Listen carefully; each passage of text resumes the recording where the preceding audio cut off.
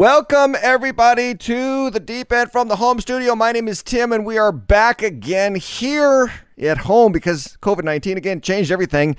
Today, the life of David, he has something to say about something that is severely lacking and yet most important in 2020. He has something to say about having courage in the Christian life. Plus, I'm giving you homework. Yes, that's right, I said homework. Welcome to the Deep End with Tim Hatch.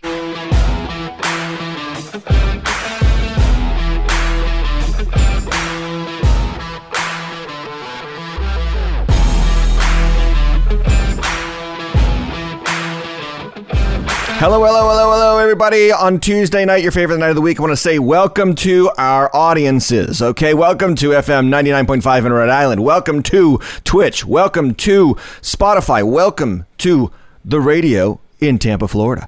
Yes, the Deep End has gone south to Florida. So welcome to you, those of you who are watching on YouTube. And here's something new. I want you to do me a favor. I want you to click the subscribe button. I want you to click the like button. I want you also to click that like button. Okay, let's try this again. And then the subscribe button, if you would be so kind. And then lastly, that notification bell. Because that way you get updated as to when the Deep End is live every time we are. Also, follow us on our social media pages. Now, this is very important at facebook.com/TheDeepEndTV, Twitter, Periscope, Instagram. We're going everywhere. The Deep End TV. That's basically our username wherever we are. And of course, on YouTube. Like I just said, like, subscribe, hit the notification bell, and then welcome to the Twitch audience as well. It is so good to see you here with me. Let me know in the comments section where you are watching from. But I want to go to the Deep End News. Now, we don't have a bumper for the Deep End News. We don't have a bumper anymore for the Deep End News. Actually, I have this. Hold on. I've got this thing. This is the wonderful thing about the home studio. It's a little bit more relaxed. So, there you go. Deep End News. The news you choose if you could choose news. Okay. There is something going on in the world of news today, and I just want to give you a heads up about it. I don't know if you saw this. This is kind of interesting for me.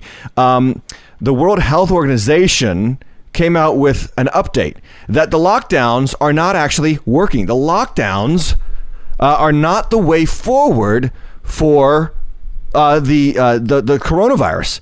This is World Health Organization Special Envoy Dr. David Nabarro, a couple of days ago, came out and appealed to all world leaders to, quote, stop using lockdowns as your primary method to control the spread of the coronavirus. Now, to me, this is incredibly good news because how many remember how terrible the lockdowns were? I hated it. I know you probably hated it. It was just not good, right? And here's what he said. We in the World Health Organization do not advocate lockdowns as the primary means of controlling the virus.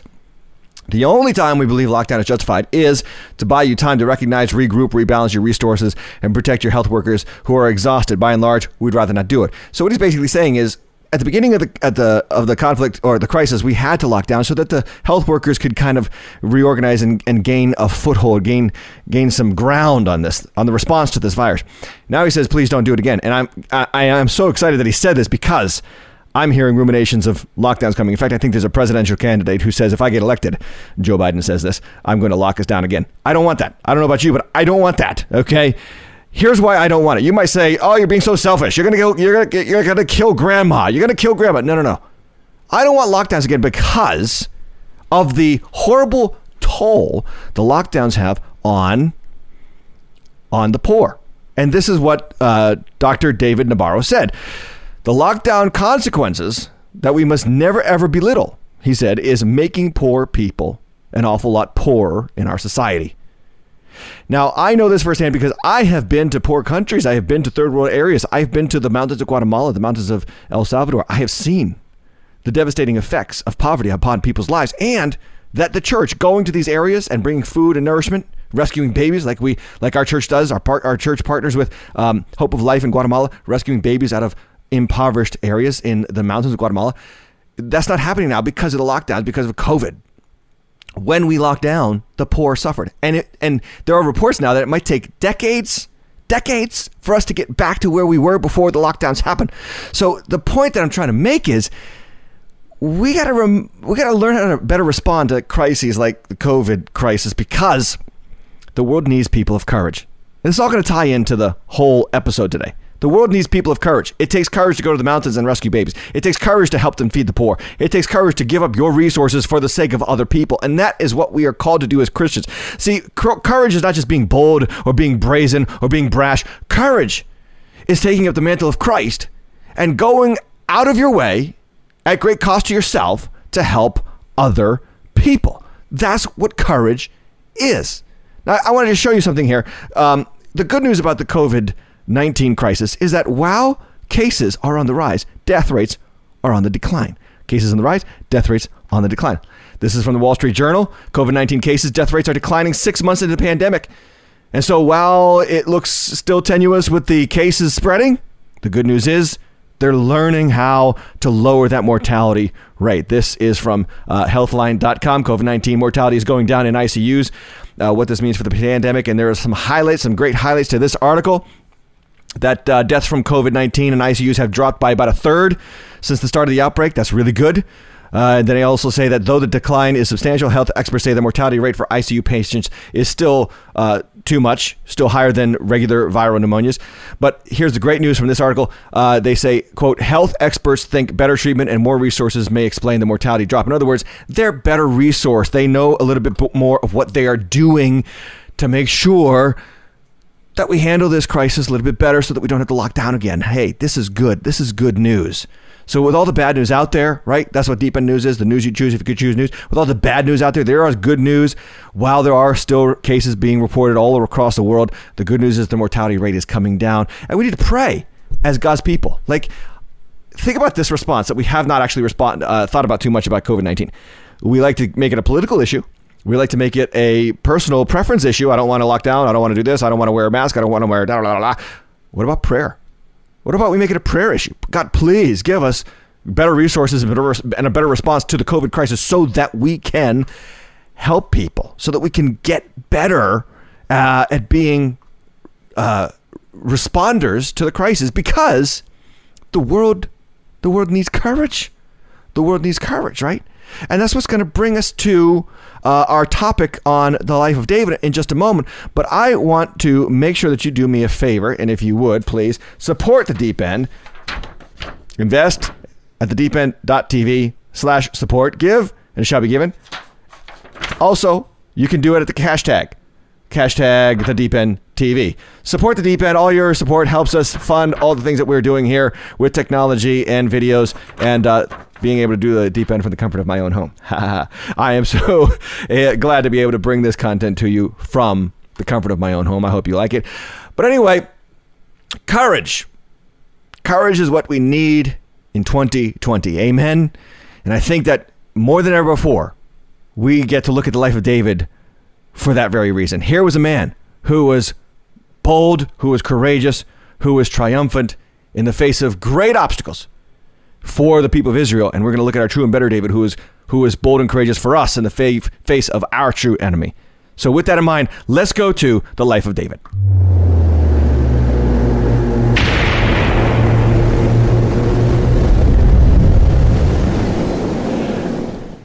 The life of David. Okay, today's topic is courage in the name of Jesus. Season 4, episode 3. Courage in the name of Jesus. The key text from today's talk is found in 1 Samuel chapter 17, verse 32. When David says to Saul these wonderful words, "Let no man's heart fail." Love it.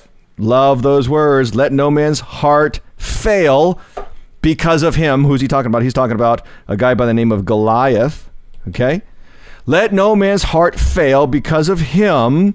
Your servant will go and fight with this Philistine. Your servant will go and fight with this Philistine. You know, this is one of the greatest passages in the Bible. 1 Samuel chapter 17 is also the longest narrative in 1 Samuel and 2 Samuel. It's the story of David and I want to put this on the screen because I'm going to do a little test, okay? David and who? David and, I bet if you are finishing the sentence, you're going to put Goliath here, because after all, right? That's what this story is about. It's about Goliath. I would suggest to you that 1 Samuel chapter 17 is not, as is commonly assumed, about David and Goliath. I would suggest to you that 1 Samuel 17 is about David and Saul. Yep, David and Saul. Why would I say this?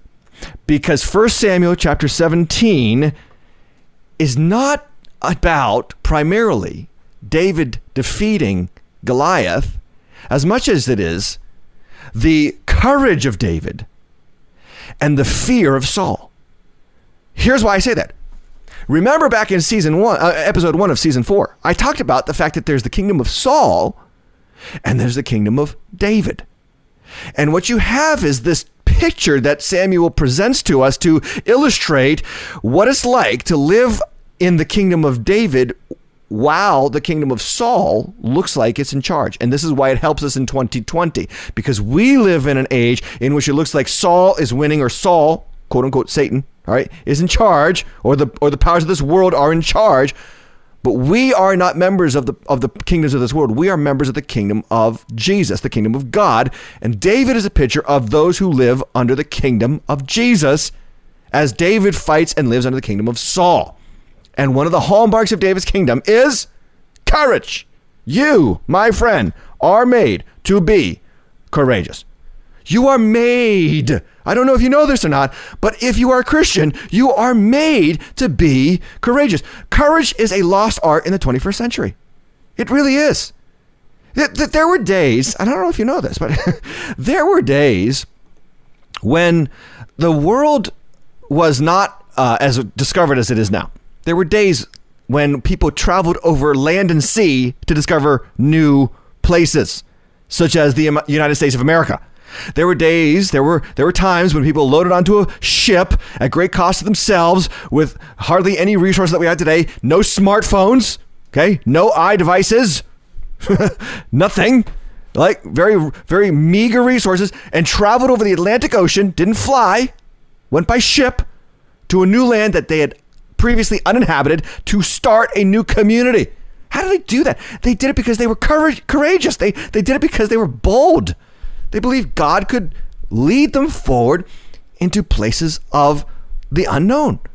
There were times when we traversed into the West in this country, when we left the comforts of the East Coast to go to the West Coast. It was called the Western Frontier, the Wild, Wild West. Right? We watch movies about this where the law and all that kind of stuff, it wasn't as established as it is now. And so people, kind of took the law in their own hands, and people just did this. They just risked themselves. Hey, yesterday we commemorated a day called Columbus Day. I know we're changing the lingo to be politically correct to Indigenous Peoples Day, but it's really Columbus Day.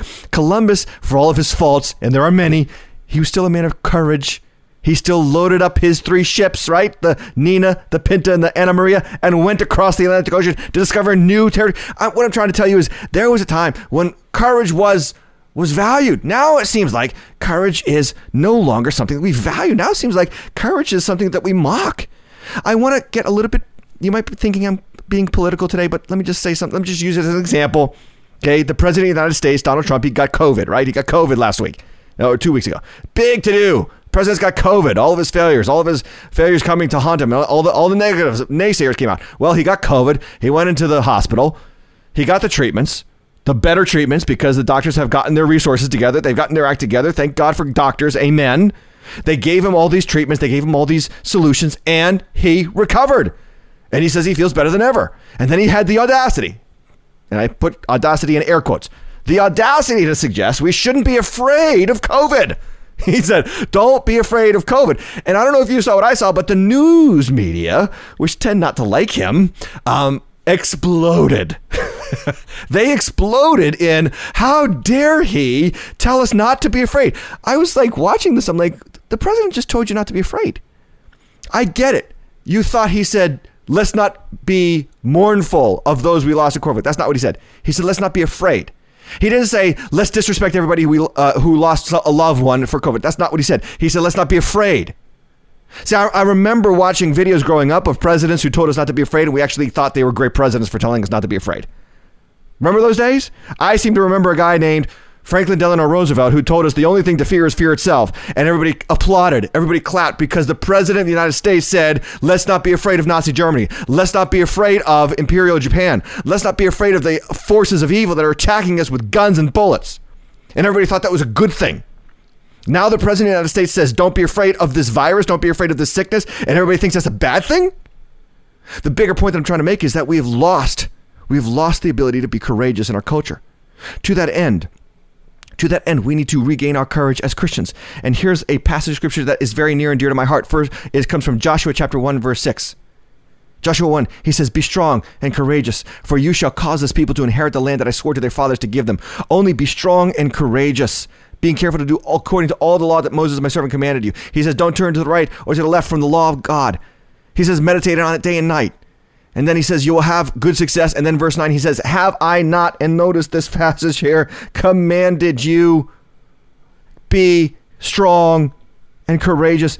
Did you ever think, dear Christian, did you ever consider that courage is commanded? Say it with me. Courage is commanded. Say it again. Courage is commanded. This is a command from God, not to be afraid. Don't be dismayed. For the Lord your God is with you wherever you go. Yes, ladies and gentlemen, you and I are made to be courageous. That's why I say that the story of David and Goliath is actually a story of David and Saul. Because in this picture, in 1 Samuel 17, we have a picture of two responses to problems. Two responses to problems. The system of this world, Saul, and the people of God, David. The system of this world, the system of David. Which one are you? Which one are you? Let's take a look at it a little bit clearer, okay? In Saul, we have a zero courage person. Why? I say this. Saul's zero or lack of courage came from his self-absorption. Hear that again. Saul's lack of courage came from his self-absorption. You remember, and I briefly touched on this in episode 1, but I talked about the fact that Saul the moment he became king, he became more and more self-absorbed. He was worried about his image. He was worried about how many people were following him. He was worried about what people thought of him. And it only gets worse after 1 Samuel 17. It gets only worse because Saul's kingdom is a kingdom of self. Saul's kingdom is a kingdom of putting yourself first, seeking your own glory, seeking your own recognition, your own renown. Okay? Then we have a picture of David, true courage. And I think that what gives David his courage is that David is God-centered. He's not self-centered. He's God-centered. The Lord is my shepherd. I shall not want. Meaning, if I've got God, I don't need anything else. If I got God with me, if I got the Lord as my shepherd, I don't need or have want for anything else. That's what brings you courage. Some of you say, I wish I had more guts. Okay, here's the answer. Here's the way to having more guts in life. This is a very serious answer. The way to having more guts in life is to not fear losing your life. And the way to not fear losing your life is to surrender your life to the one who gave his life for you. Did you hear that? Because that was a mouthful, but it was really good. The way to have more guts in life is to not fear losing your life. And the way to not fear losing your life is to surrender your life to the one who lost his life for you. This is why Jesus said in Matthew 16, verse 25, for whoever would save his life will lose it. But whoever loses his life for my sake will find it. When we are no longer afraid of what we will lose in this life, we can be courageous in this world.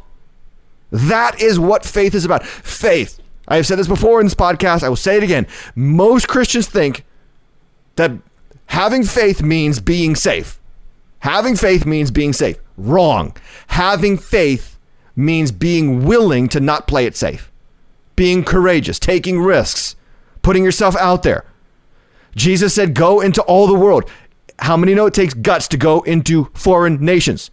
A la Christopher Columbus, a la Pilgrims, a la Western Frontiers, a la missionaries still to this day going to Guatemala, Peru, and the othermost parts of the earth to bring the gospel to unreached people groups. We need courage for that. And if we do not have courage, we cannot get the job done. The Great Commission cannot be done without courage. To that end, we go to 1 Samuel chapter 17 to discuss how David wins a key battle in Israel's history against a key enemy so that the people of Israel can learn how to get back their courage. Let's look at it. 1 Samuel chapter 17, verse 1. Now the Philistines gathered their armies for battle, and they were gathered at Succoth, which belongs to Judah, and encamped between Succoth and Azekah. Now, what we need to understand here is that the Philistines are not where they should be. The Philistines are in Judah. The Philistines are in the land of Israel. In other words, the Israelites, if you remember, they're supposed to go in and take over the land. They only did that partially in the book of Judges and the book of Joshua. They only did that partially. And as a result, the foreign enemies that they left in the land started to invade their land. And so it's an illustration for our own life too. When you let certain things live in your life, they start to invade your spiritual life. When you let godless things live in your life, it starts to invade your spiritual life. It starts to take ground. Well, that's what the Philistines did to the Israelites here in 1 Samuel 17. Anyway, they encamped between Sukkah and Azekah in Ephes Damim. How many of you are glad you're not saying all these names?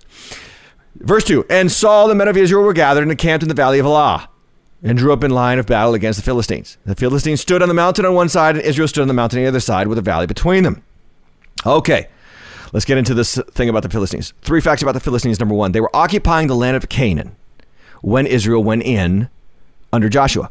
Joshua fought them, Caleb fought them, and then the judges fought them. Most notably, if you remember, there was a judge by the name of Samson who fought against the Philistines, but he also liked their girls. He liked their women, okay?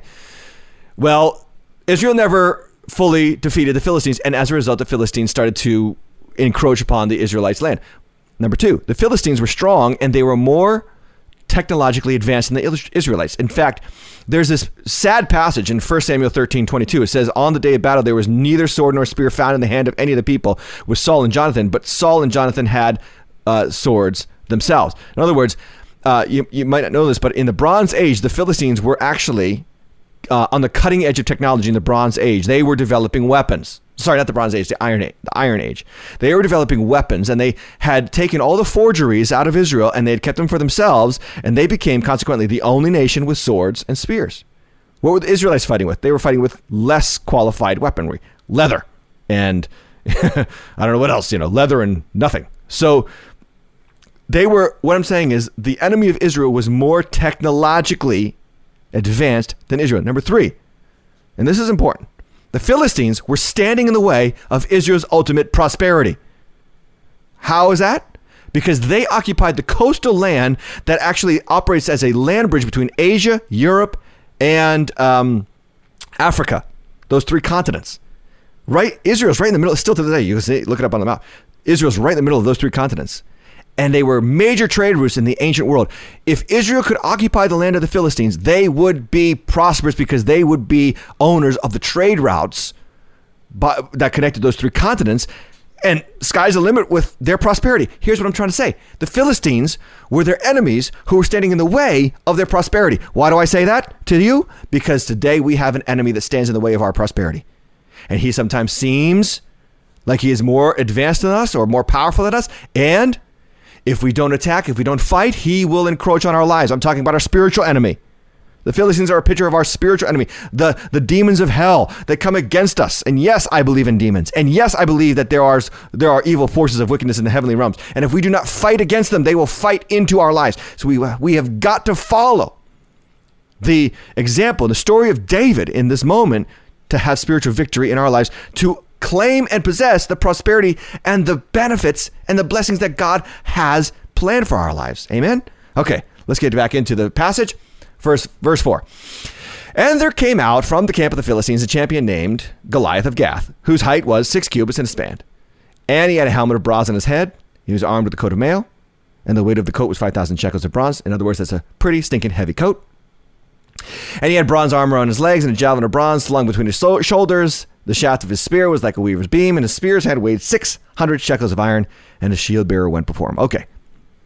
There's a ton of physical detail to the life of Goliath here. I don't know if you notice it, but there is tons of physical detail. We are being asked in the passage to see Goliath. A couple things to note. Number 1, there are 3 sixes to the details of Goliath. There are 3 sixes, right? There's the 6 cubits. His height was 6 cubits in the span. His spear's head weighed 600 shekels of iron. And if you notice, there are 6 specifically mentioned tools of warfare. Why do I mention that? Because a couple years ago, we did the deep end of Revelation, and we went through this about 666 in Revelation. What is that? Is that the mark of the beast? Is that the number of the beast? Yes, but it represents something else. It represents the number of man. It represents the number of the world. It represents this kingdom. 666 is our enemy.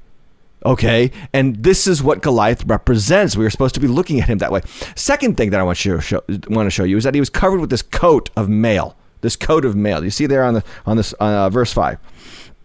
Now we can look back at like medieval soldiers, and even if you go to the medieval times, you look up soldiers in the armies, or knights in the armies of medieval times. The coat of mail. It looks like. Now think about this. Put it in your head. Okay, a medieval soldier, medieval warrior. A coat of mail looks like what? It looks like the covering of a snake, if you think about it. Looks like the covering of a snake. So here we have Goliath with these 3 6s, okay, and he looks like a snake. The point that I'm making is that this story is bigger than just this old guy from Gath, named Goliath, this big old guy from Gath. No, Goliath is a picture of our spiritual enemy, Satan, who seeks to steal, kill, and destroy. And it's important that we make that connection because we have to see the tactics of Satan from Goliath himself. Okay, and so with that in mind, let's go to the next slide and we will take a look at verse 8. Here's what he does. Number 1, he stood and shouted to the ranks of Israel. Why have you come out to draw up for battle? Am I not a Philistine? Are you not servants of Saul? Choose a man for yourselves and let him come.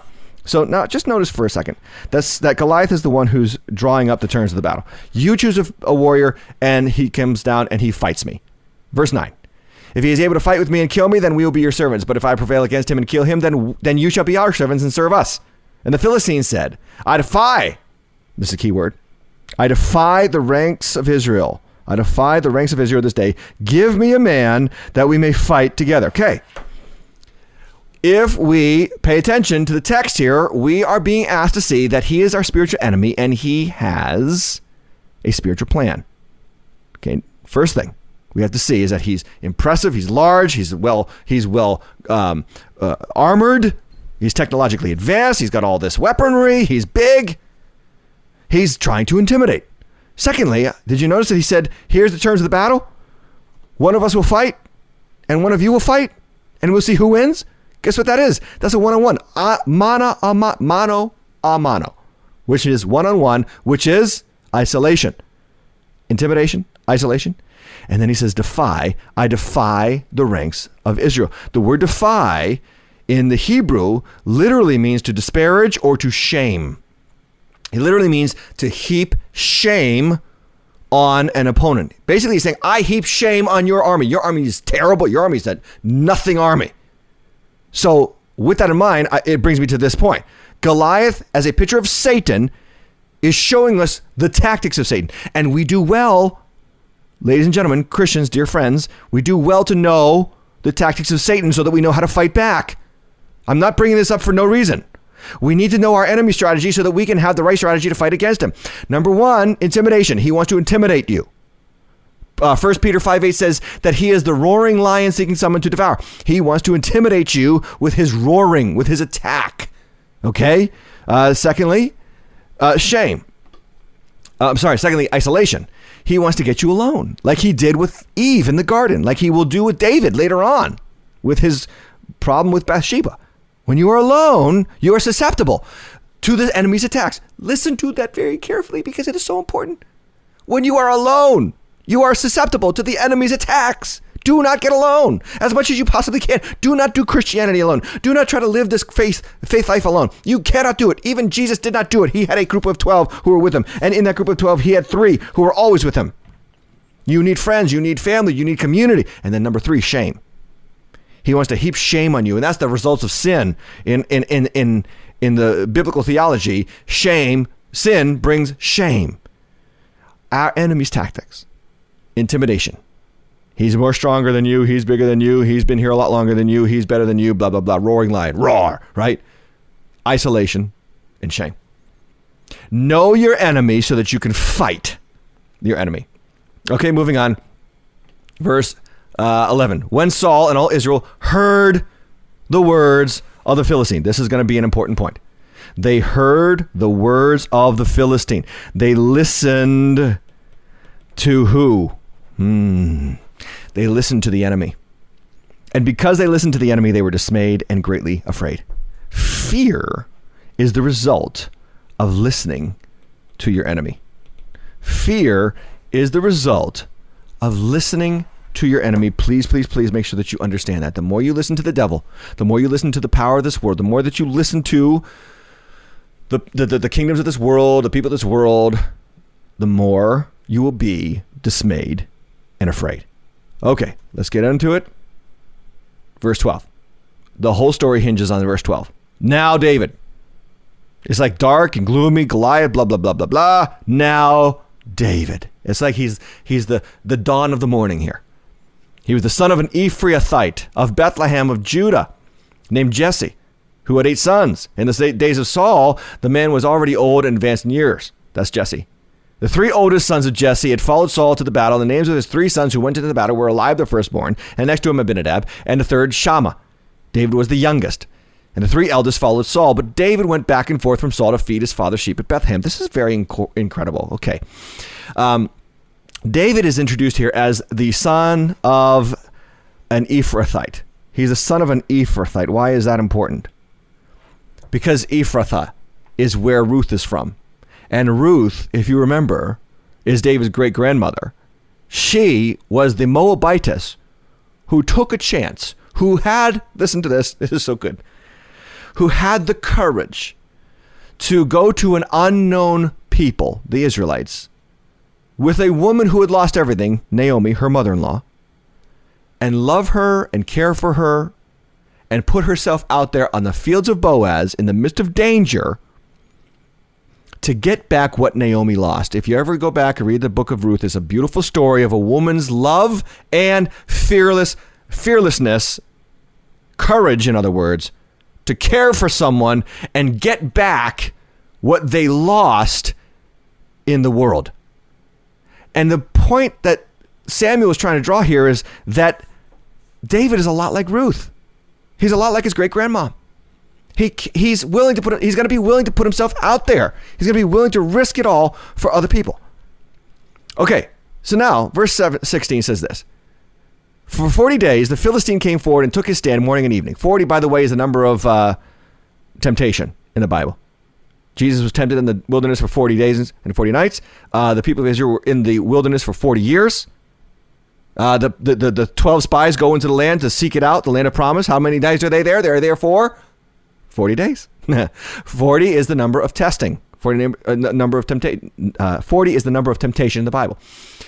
So for 40 days, here comes Goliath, and he says the same thing. And Jesse said to David, his son, take for your brothers an ephah of parched grain and these 10 loaves, and carry them quickly to the camp of your brothers. Also take these 10 cheeses to the commander of the 1,000. See if your brothers are well, and bring some token from them. Look at Jesse, what he does here. Yeah, I never saw this, but I saw this week. Jesse actually says, take the cheeses. Okay, take the loaves to your brothers, but take the cheeses to their commander. Take your brothers some food, but take some cheese to their leader. What is he doing? He's bribing the leader. He's trying to make sure that his sons are protected. He's trying to make sure that his sons, mind you, his 3 oldest sons are guarded by their boss. Jesse is he's not a very good father, honestly. He plays favorites, doesn't he? He plays favorites all over the place here. He put David out with the sheep when Samuel came to his house. Anyway, the lesson is don't worry about how other people treat you, really. Anyway, he says, take these 10 loaves and take these cheeses. And guess what? David does it. He was willing to carry the bread and the cheese. Now remember, this is after 1 Samuel chapter 16, where David gets anointed to be king in the presence of his brothers. His brothers thought they were going to be king. And God's like, all 7 of them, get me David. David comes in, rise and anoint him, Samuel. Samuel pours the oil on his face. We talked about this, covers his whole body in the presence of his brothers. The prophet Samuel says, the Lord has anointed you to be king. And David is anointed in front of the people who despised him. And now the father who plays favorites says, I know you've been anointed, but I need you to do me a favor. Help your brothers out. Bring them some food. What's the point that I'm trying to make? Here's the point I'm trying to make. After his anointing, David serves. After his anointing, David serves. We have this opinion that having an anointing means that you're special, that you're great, and everybody should serve you because you are, after all, anointed. That is not biblical anointing. Biblical anointing means that you are willing to serve. Biblical anointing is modeled in the life of Jesus, who said the Son of Man does not come to be served, Mark 10:45, but to serve and to give his life as a ransom for many. 1 Peter 4:10 instructs us, as each has received a gift, you've been anointed with a gift. Use it to serve one another as good stewards of God's various grace. Galatians 5:13, you were called to freedom, but don't use your freedom as an opportunity to indulge the flesh, but to serve one another through love. I'm moved by this moment that David is willing to serve after his anointing, because anointing in the kingdom of Jesus is not for your benefit. Your anointing is for the benefit of others. And you say, well, thank God I'm not anointed now. I don't have to serve. No, every Christian is anointed. 1 John chapter 2 says you have an anointing from the Holy One. You are anointed. You are anointed, therefore, to serve. And serving takes courage. Courage to lay down your life. Courage to sacrifice things that you have for the sake of others. And what I love about David is he models this. After his anointing, he serves. Let's go on. Verse 19. Now Saul and all the men of Israel were in the valley of Elah fighting with the Philistines. And David rose early in the morning, left the sheep with the keeper, and took the provisions and went as Jesse had commanded him. And he came into the encampment as the host was going out to the battle line, shouting the war cry. And Israel and the Philistines drew up for battle, army against army. Okay, only thing I want to show you from this passage is that David doesn't leave the sheep alone. Does he? No. It says in verse 20, David rose early in the morning and left the sheep with the keeper. He's not going to leave his responsibilities. Look at this next verse. Verse 22. And David left the things in charge of the keeper of the baggage. Again, David does not leave things uncared for. What is David doing? He's giving us a picture. He's giving us a picture of Christ. Christ does not leave us uncared for. Love that. Love that. David left the things in the charge of the keeper of the baggage and ran to the ranks and went and greeted his brothers. And as he talked with them, behold, the champion Philistine of Gath, Goliath by name, came up out of the ranks of the Philistines and spoke the same words as before, and David heard him. Verse 24. All the men of Israel, when they saw the man, fled from him and were much afraid. And the men of Israel said, have you seen this man who has come up? Surely he has come up to defy Israel. And the king will enrich the man who kills him with great riches and will give his daughter and make his father's house free. In other words, no taxes. I like that. That sounds good to me right about now. No taxes if you kill the Philistine. Verse 26. And David said to the men who stood by him, what shall be done for the man who kills the Philistines, takes away the reproach from Israel. Takes away the reproach. Another word for reproach is shame. What shall be done? He's not worried about killing the Philistine. He's worried about the shame of God's people. He's worried about how the people of Israel are being treated. David said, for who is this uncircumcised Philistine that he should defy, again, shame, the armies of the living God? And the people answered him in the same way, so shall it be done to the man who kills him. Verse 28, now Eliab, his brother, we talked about this last time we were on the deep end. Now Eliab, his brother, when he heard what he spoke to the men, he heard David's words, and Eliab's anger was kindled against David, and he said, why have you come down, and with whom have you left those sheep in the wilderness? Look at how Eliab accuses David of something he didn't do. Again, who is David a picture of? Jesus. He was accused of things he didn't do. We have heard this man say he would destroy this temple in 3 days, raise it up. And they accused him of blasphemy, and they accused him of being a demon, and they accused him of being a Samaritan. All these things that weren't true. They accused him of being a drunkard and a glutton. Not true. David is a picture of Jesus. Eliab, his older brother, the Pharisees, older brothers of Jesus, accused him. The scribes, the religious leaders, the Sanhedrin, accused Jesus of what he did not do. And he says, I know the presumption and evil of your heart, for you have come down to see the battle. And David said, what have I done now? Was it not but a word? Now, I'm reading from the ESV translation, but there is this great translation. It's called the New King James Version, And this line right here, what have I done now? Was it not but a word? Actually is translated, oops, sorry everybody, still working out the details. Let me put this back up here. There we go. Was it not but word? In the New King James Version, he says, is there, I love this, not a cause. I love that. Because the Hebrew is so weird, you can't really truly translate it very clearly in English, but so the New King James translators decided to say, what he said was, is there not a cause? In other words, why are you getting mad at me? There's something to be fought for. And in our generation right now, people arguing, masks, no masks, lockdown, no lockdown. Is there not a cause to go with the good news of Jesus Christ, to help the poor, to be the church, to be the light? Is there not a cause? This is why we have to be courageous, because Jesus has given us a cause, and the cause is to bring the gospel to the world, regardless of what might happen to us, to have courage so that we can get the Great Commission done. Okay, moving forward. And he turned away from him toward another and spoke in the same way, and the people answered again as before. When the words that David spoke were heard, they repeated it before Saul, and he sent for him. And David said, there it is. Love this. Let no man's heart fail because of him. Your servant will go and fight this Philistine. Let no man's heart fail. The word courage in English, did you know this? Comes from the word in Latin for heart. You know what courage is? It's having heart. Now, in this moment, ladies and gentlemen, it's very, very important that we get this. We often think that it is our job to be like David. And I would say, well, yes, but not until we look at what David does. If you were in the Valley of Elah that day, I guarantee you would not have been David. You would have been one of the hiding, shuddering, shivering, scared Israelites, looking at Goliath and saying, I ain't doing that. You are not David. I am not David. And this passage is not saying for us to be David. In other words, killing our own giants, conquering our enemies. No. David is a picture of our true David, Jesus Christ, who doesn't fear, who doesn't get intimidated, and who deals with the greatest threat to our peace and prosperity, our true Goliath, Satan. Jesus at the cross took down our true Goliath, Satan, so that we could have heart.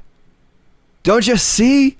The gospel is more than just about getting you to heaven. It's about having you be strong in heart, bold and courageous now in your life.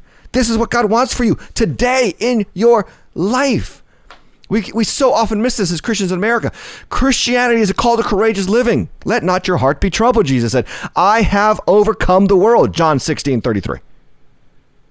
We've got to have courage in our Christianity. He goes to Saul. Verse 33, you are not able, Saul says, to fight against this Philistine. You are but a youth, and he has been a man of war from his youth. Okay, now, Saul sees things the way the world sees things. He judges by appearance. And there is a great lesson in the book of Samuel here. There's a great lesson that we need to pay attention to. The book of Samuel, the whole book of 1 Samuel is rooted in this theme. We must listen to God rather than judge things by what we see. We must listen to God rather than judge things by what we see. That's the whole theme of Samuel. And it's evidenced in even Samuel's own birth. If you remember in 1 Samuel chapter 1, Samuel's own birth story is because his mother, who is barren, Hannah, goes to the temple and she desperately cries for God to give her a son. And she makes this deal with God. If you give me a son, I'll give him to your service. And her husband sees her praying, and she's praying with silence. She's not mouthing the word. She's not vocalizing. She's just praying silent prayer. And her husband sees her and accuses her of being drunk. He doesn't hear. He makes a judgment of her character on what he sees, not on what he hears. So that's how Samuel is born, because of her prayer and the way that she was in the midst of her being judged by what people saw. So there's number one. Number two, remember they picked their first king based on what they see. Saul is a head and shoulder taller than all the other Israelites. So they choose their king based on what they see, not what they should hear from God. Then, at the choosing of David, what does God himself have to say to Samuel? Don't judge by what you see. Judge by what you hear me say. And this is so good. This is the theme of 1 Samuel, because it is pointing to the larger theme of the Bible. We are not people who judge by what we see, but by what we hear from God. And so even Saul, put this back up. Even Saul says to David, I see you. You're not able. Saul himself judges by what he sees. And Saul is a picture of the world, right? So this is the world in which you live, Christian. You live in a world that judges you by what people see. And I wonder who here is listening to me right now, and you have let that judgment of what people see from the outside of you cause you to live a far less substantial life, a life that has been pressed down by the opinions of others because you assume they must be right. No, they are not right. They are the kingdom of this world, and you are not of this world. You are in the kingdom of Christ, and he, thank God, does not judge us by what he sees, but by what he says, and we are justified by the word of God made flesh, Jesus Christ, who died for us and rose again and said, if you confess with your mouth Jesus is Lord, you shall be saved. The Christian life is a life of courage because we do not live by what we see. We live by what we hear. Faith comes by hearing, and hearing the word of Christ, Romans 10:17. And we walk not by sight, but by faith. Amen. Ooh, that's so good. I just like that. That's so good. All right. Verse 34. David says to Saul, your servant used to keep sheep for his father, and when there came a lion or a bear, he took a lamb from the flock. And I went after him. Just like this. Like if you're David and you say, oh, it's just one lamb's been taken. And I love the fact that David's like, I saw him take a lamb and I went after the lion. Would you go after a lion? Would you go after a bear? I'd be like, it's only one sheep. Yeah, there's plenty left over here. Dad will never notice, right? I went after the lion or the bear. I struck him. I delivered it out of his mouth. And if he rose against me, I caught him by his beard. That's precarious for us deep enders, amen? I caught him by his beard and struck him and killed him. And your servant has struck down both lions and bears, and this uncircumcised Philistine shall be like one of them. Notice that David said that this guy's like an animal. This guy's like an animal. He shall be like one of them. For he has defied, he has shamed the armies of the living God. And David said, the Lord who delivered me from the paw of the lion and from the paw of the bear will deliver me from the hand of the Philistine. And Saul said to David, go and the Lord be with you. And there's an important point here. There's an important point. And it's an important point for us in our lives. David faced the lion. David faced the bear. And then David could face the Philistine. Who's listening to me today? And you have faced lion. And you have faced bear. And you have not fought back. And you have not been courageous in the face of the lion and the bear. And I just think about this. You're going to have troubles in this world. That's back to John 16, verse 33. You're going to have troubles in this world. Take heart. Jesus has overcome the world. So when you face your troubles, take heart. When you face your troubles, don't back down, stand up. When you face your troubles, pray through, press through, praise through, walk through. God will be with you. Okay? Because here's the thing. And this is the point that I want to make. We can either let God shape us through our challenges, or we can let our challenges shape our view of God. Right now you're going through a lion season. Or a bear season. Are you letting the lion and the bear give you more fear in life? Or are you letting the lion and the bear provide you opportunity to trust God through it, pray through it, believe God through it, overcome it, and learn that God has shaped you and made you strong and courageous? You can either let your challenges shape you, God shape you through your challenges, or you can get overwhelmed with the challenges and say, there must be no God, or God doesn't care, or God doesn't love me. Someone once said, life is 10% what happens to you and 90% how you respond to it. Life is 10% what happens to you and 90% how you respond to it. Let's go on. Verse 38. Then Saul thought with his eyes again, clothed David in his armor. He put a helmet of bronze on his head and clothed him with a coat of mail. And David strapped his sword over his armor, and he tried to go in vain, for he had not tested them. Then David said to Saul, I cannot go with these, for I have not tested them. Again, all we're seeing here is, what are we seeing? We're seeing that Saul, judging by appearances, what he sees, let me put this on you. And I wonder who here today, you need to listen to this. The world is trying to put things on you. You need to reject them. The world is trying to put things on you to handle your problems, to handle your challenges, to handle your difficulties, and you need to reject them. Sometimes it's alcohol. Sometimes it's debt. Let me go into debt so I can get money. Sometimes it's, I need to be liked by this group. I need to have this job. I need to have this resource, because after all, it works for them, works for the kingdom of the world. We are not the kingdom of the world. We are the kingdom of David. We are the kingdom of Jesus. And we cannot use the tactics of this world, which judges by sight, to live by faith. Anyway, verse 40 says this: he took his staff in his hand, chose 5 smooth stones from the brook, and put them in his shepherd's pouch. His sling was in his hand, and he approached the Philistine. And the Philistine moved forward and came near to David with his shield bearer in front of him. And when the Philistine looked and saw David, he disdained him. Another word for shame. There's his tactic. He shames you. For he was but a youth, ruddy and handsome in appearance. And then it says this. And the Philistine said to David, am I a dog that you come to me with sticks? And the Philistine cursed David by his gods. And the Philistine said to David, come to me, and I will give your flesh to the birds of the air and the beasts of the field. Now, talked a lot about this. It's the theme of 1 Samuel. Even the Philistine judges by what he sees. It's kind of interesting because it's making it pretty clear that Saul's kingdom, okay, Saul, who had been Israel's chosen king by what they saw, Saul acts more like the Philistine. Saul judged David by what he saw. The Philistine judged David by what he saw. David's brothers judged David by what they saw. Jesse judged David by what they saw. This is the point. The point is we can't live by judging by what we see. Maybe you need to hear that for the election coming up. Maybe you need to hear that for this election season right now.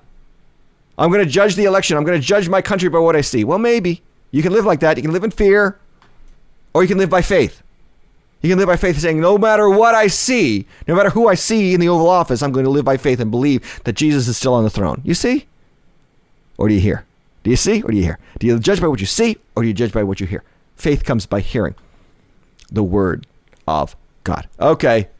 Verse 45. Then David said to the Philistine, and I love this, he just talks back, you come to me with sword and spear and with javelin, but I come to you in the name of the Lord of hosts, the God of the armies of Israel, whom you have defied. This day the Lord will deliver you into my hand, and I will strike you down and cut off your head, and I will give the dead bodies of the host of the Philistines this day to the birds of the air and the wild beasts of the earth, that all the earth might know that there is a God in Israel, that all the earth might know that there is a God in Israel, and that all this assembly may know that the Lord saves not with a sword and spear, for the battle is the Lord's, and he will give you into our hand.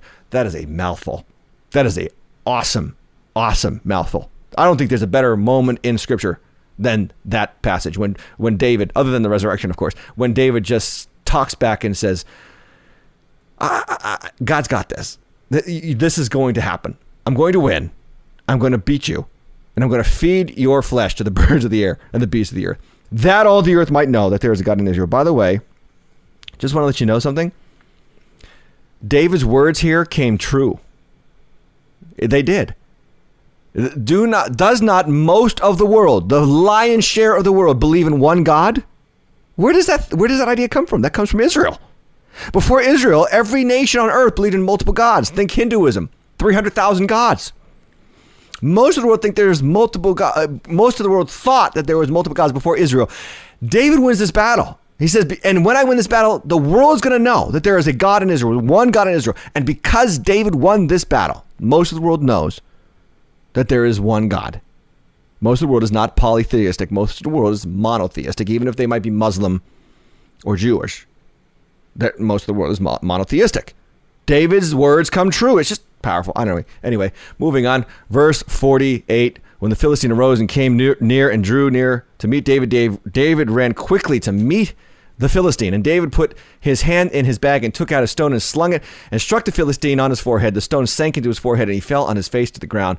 So David prevailed over the Philistine with a sling and with a stone and struck the Philistine and killed him. There was no sword in the hand of David. There was no sword in the hand of David. This is the picture of Jesus Christ's ultimate victory at the cross. There was no sword in the hand of Jesus. There was a nail at the cross.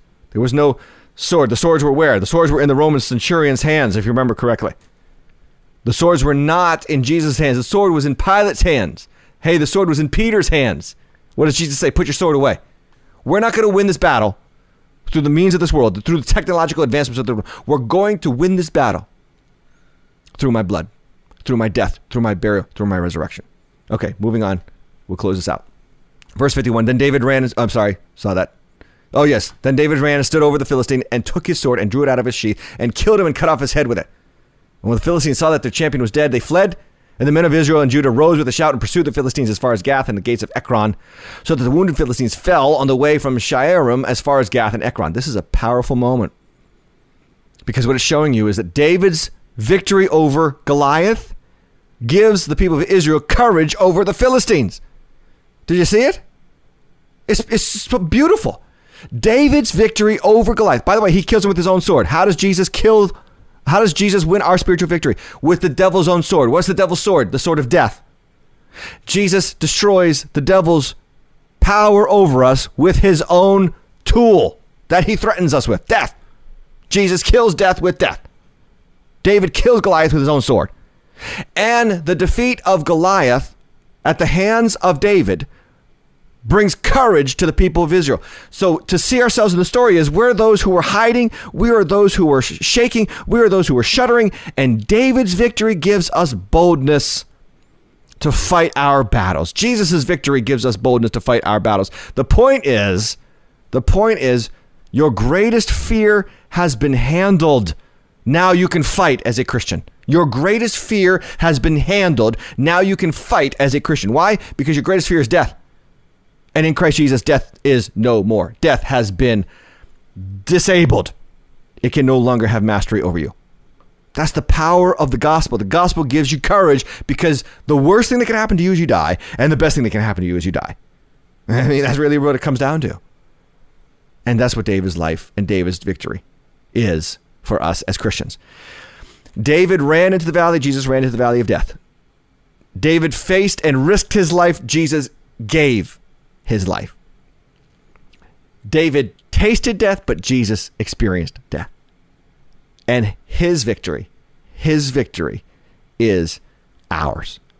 Isn't it wonderful? It's such a wonderful way to see the story of David and Goliath. Again, it's David and Saul, two faces of courage. But the story of David and Goliath is God is not asking you to beat Goliath. God is showing you that he has provided a man who has beaten Goliath. His name is Jesus. Your Goliath death has been killed with his own sword, and now you can plunder the Philistines. You can win. You can conquer. You can achieve. You can accomplish great things in Jesus' name. Courageous in the name of Jesus.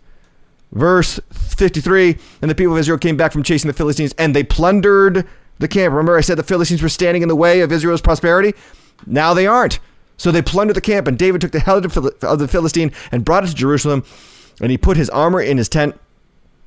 In verse 55, as soon as Saul saw David go out against the Philistine, he said to Abner, the commander of the army, Abner, whose son is this youth? And Abner said, as your soul lives, O king, I don't know. In verse 56, the king said, inquire whose son the boy is. And as soon as David returned from striking down the Philistine, Abner took him and brought him before Saul with the head of the Philistine in his hand. So you have this picture. You have this picture of two kings, one in present tense, one in future tense. One who was shivering and hiding the kingdoms of the world. And now you have the kingdom of David, and he's got death in his hand. What does Jesus say? I hold the keys of hell and death in my hand. In Revelation chapter 1. With the head of the Philistine in his hand, verse 58, and Saul said to him, whose son are you, young man? And David said, I am the son of your servant Jesse, the Bethlehemite. I am the son of your servant Jesse, the Bethlehemite. Back to Ruth, back to the story of courage, to care, to put yourself out there, to save and to redeem what was lost. That's what David did. That's what Ruth did. That's what Jesus did. And the final point that I want to make is this. You are made for courage. But your courage must come from understanding and living from the finished work of Jesus. You are made for courage. Okay? But I am not asking you to just be courageous for the courageous sake. I'm not asking you to just be bold. I'm not asking you to just be out, put yourself out there. I'm saying that your courage is going to come from and must come from the fact that you know Jesus Christ has died for you, given his life for you. And he is your good shepherd who will never leave you, just like David did not leave the sheep without care. Just like David did not leave the baggage without a caretaker. He will never leave you. He will never forsake you. So go forward in faith and do what Hebrews tells you. Hebrews 12:1. Therefore, since we are surrounded by so great a cloud of witnesses, let us lay aside every weight and sin which clings so easily, and let us run with endurance the race that is set before us, looking to Jesus. Looking to our David, the founder and the perfecter of our faith, who for the joy set before him endured the cross. He faced death, despising the shame. See how it all comes together? And is seated at the right hand of the throne of God. Your true David is Jesus, and he has defeated death for you so that you can take risks and be courageous in life. Okay, isn't that a cool story? Isn't that a good way to see the story of 1 Samuel chapter 17? Which kingdom are you? Kingdom of Saul, shaking, shivering, letting COVID, letting politics, letting 2020 push you down into shame, fear, isolation? Or are you going to stand up? Are you going to stand up and do what God has empowered you to do through the finished work of Jesus Christ, to be courageous, to be strong, to be bold, and to win in life. Now, we could talk about this all day, but if we don't do anything about it, if we don't do anything with it, it means nothing. So I got some homework for you. Yeah, you heard that right. You're getting Deep End homework.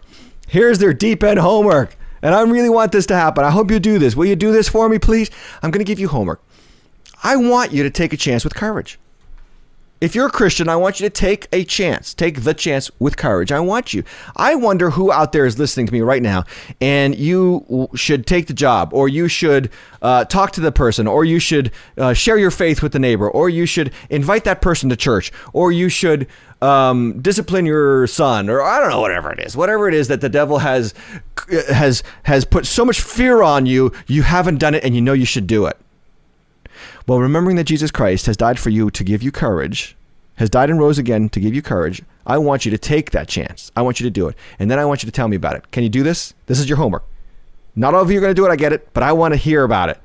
And send me an email at mystory@thedeepend.tv. mystory@thedeepend.tv, because I want to hear about how God gave you that moment to be courageous.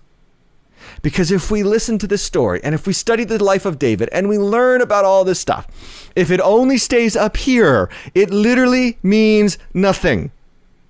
I want you to be courageous this week. Send me your story, mystory@thedeepend.tv. Email it to me. And then next week, I want to share your story. So I'm putting this on you. If we have no stories next week, it's on you. It's not on me. It's on you. So if you are a deep ender, a faithful deep ender, take the chance. Talk to the person. Apply for the job. I don't care. And tell us how God came through for you. I would love to hear that from you. Okay?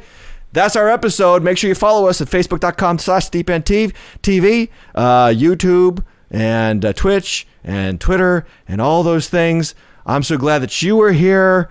I'm so glad that I am able to do this in my home office. I will see you next week on The Deep End. Thanks for joining us for this week's episode of The Deep End. We pray it helps you grow in your faith and your walk with Christ. If you don't already have a home church, we invite you to come out to one of our campuses this weekend.